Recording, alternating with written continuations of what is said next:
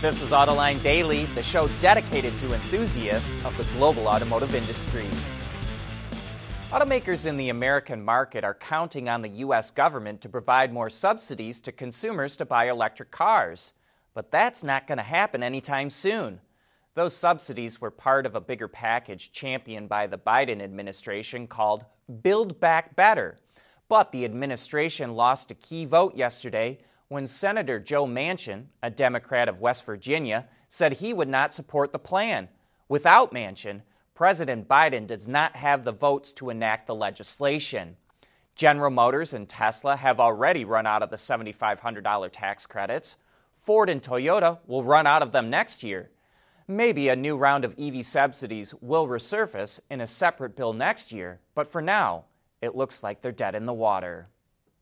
We're getting a better idea of why CEO Dan Ammann was fired at GM's Cruise unit. And yes, he was fired. But it's all about money and control. Bloomberg reports that Ammann wanted to take Cruise public and keep it independent from General Motors. But GM CEO Mary Barra wants to keep Cruise in-house and have it develop autonomous technology for GM's vehicle brands. She also wants GM to have its own robotaxi service. GM bought Cruise for $1 billion in 2016, and today, based on the funding it's raised, Cruise is worth $30 billion. Dan Ammann would have made tens of millions of dollars if Cruise went public, but this move leaves no doubt that Mary Barra is the one calling the shots. Okay, we've never seen this before. Toyota is opening up its proving grounds in Arizona to anyone who wants to use it.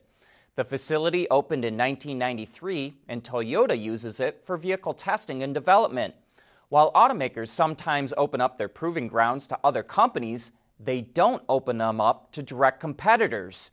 Toyota says it's doing this to help advance mobility for all, but we think it's more about money. It costs a lot of money to operate a proving ground, and by leasing it out to others, Toyota is turning it from a fixed cost into a revenue-generating asset.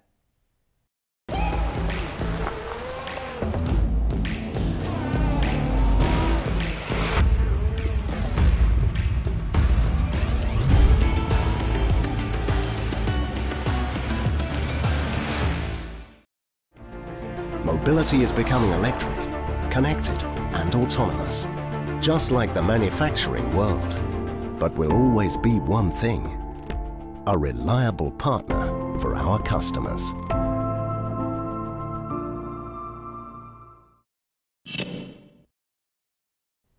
Nikola is not dead. It just delivered its first battery electric semi-trucks called the Tre to Total Transportation Services in Southern California. 2 trucks will be tested at the ports of Los Angeles and Long Beach. The Tre BEV has a range of 350 miles. In the future, 2 fuel cell-powered versions will be added to the pilot test. Those trucks will have ranges of 500 miles. Once the pilot test is complete, 30 Tre BEVs will be added to Total Transportation's fleet in 2022 and 70 fuel cell trucks in 2023. Nikola and Iveco also signed a deal with the Hamburg Port Authority in Germany to deliver 25 Tre BEVs throughout 2022. So while its controversial founder Trevor Milton is long gone, Nikola keeps on rolling. And speaking of EV pilot projects, Audi is about to open its first EV charging hub in Nuremberg, Germany. It features a lounge area where owners can wait while their car is charging up, since it can take 20 to 30 minutes to get an 80% charge.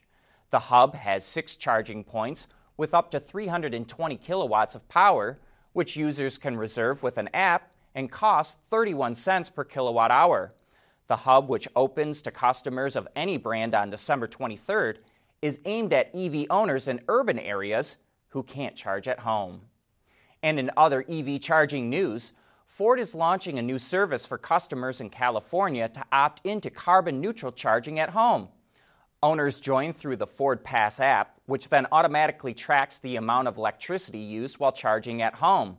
Ford then buys or generates an equivalent amount of renewable energy certificates, which record the generation of and usage of green energy. Ford then sends that to the California Air Resources Board to ensure all home charging is matched with zero carbon electricity. The program is available to all Ford BEV and plug-in hybrid owners in California. We want to know what drives your testing. OTA, connected car, diagnostics, remote testing. Intrepid Control Systems is here to help you work from anywhere. Intrepid Control Systems, driven by your data.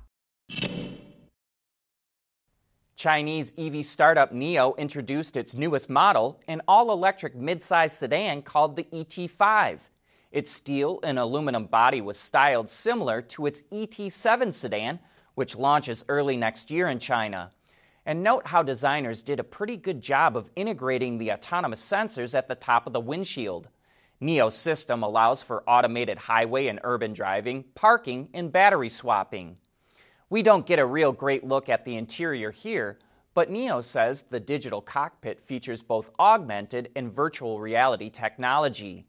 The ET5 will have 3 battery sizes available: 75 kilowatt hours, 100, and 150 kilowatt hours.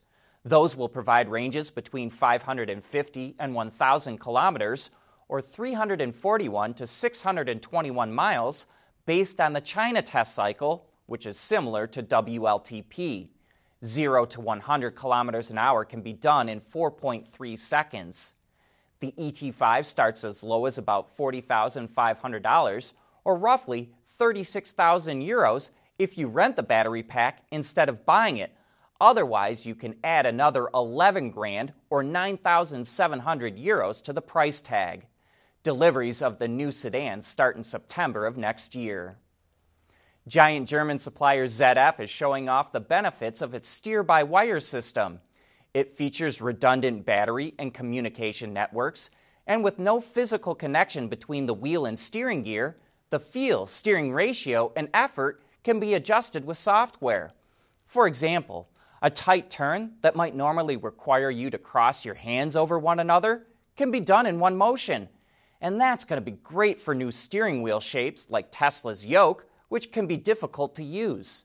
A system like this will also help enable Level 4 autonomous driving, and it can clear up room for an AV system with a retractable steering wheel. ZF says it can even integrate rear steering systems as well as braking and chassis functions. Tires with low rolling resistance can help hybrids get better fuel economy, but Consumer Reports says using those tires result in longer braking distances. It says the hybrid versions of the Hyundai Sonata and Chrysler Pacifica take 8 feet longer to come to a stop in a 60 to 0 mile an hour test. A Toyota Camry hybrid takes 12 feet longer.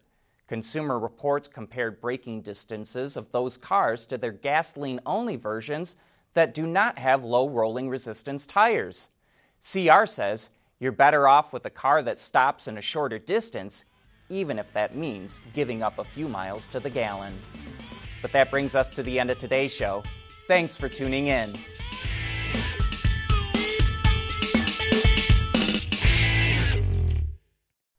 AutoLine Daily is brought to you by Bridgestone, solutions for your journey. Intrepid Control Systems, over-the-air engineering, boost your game.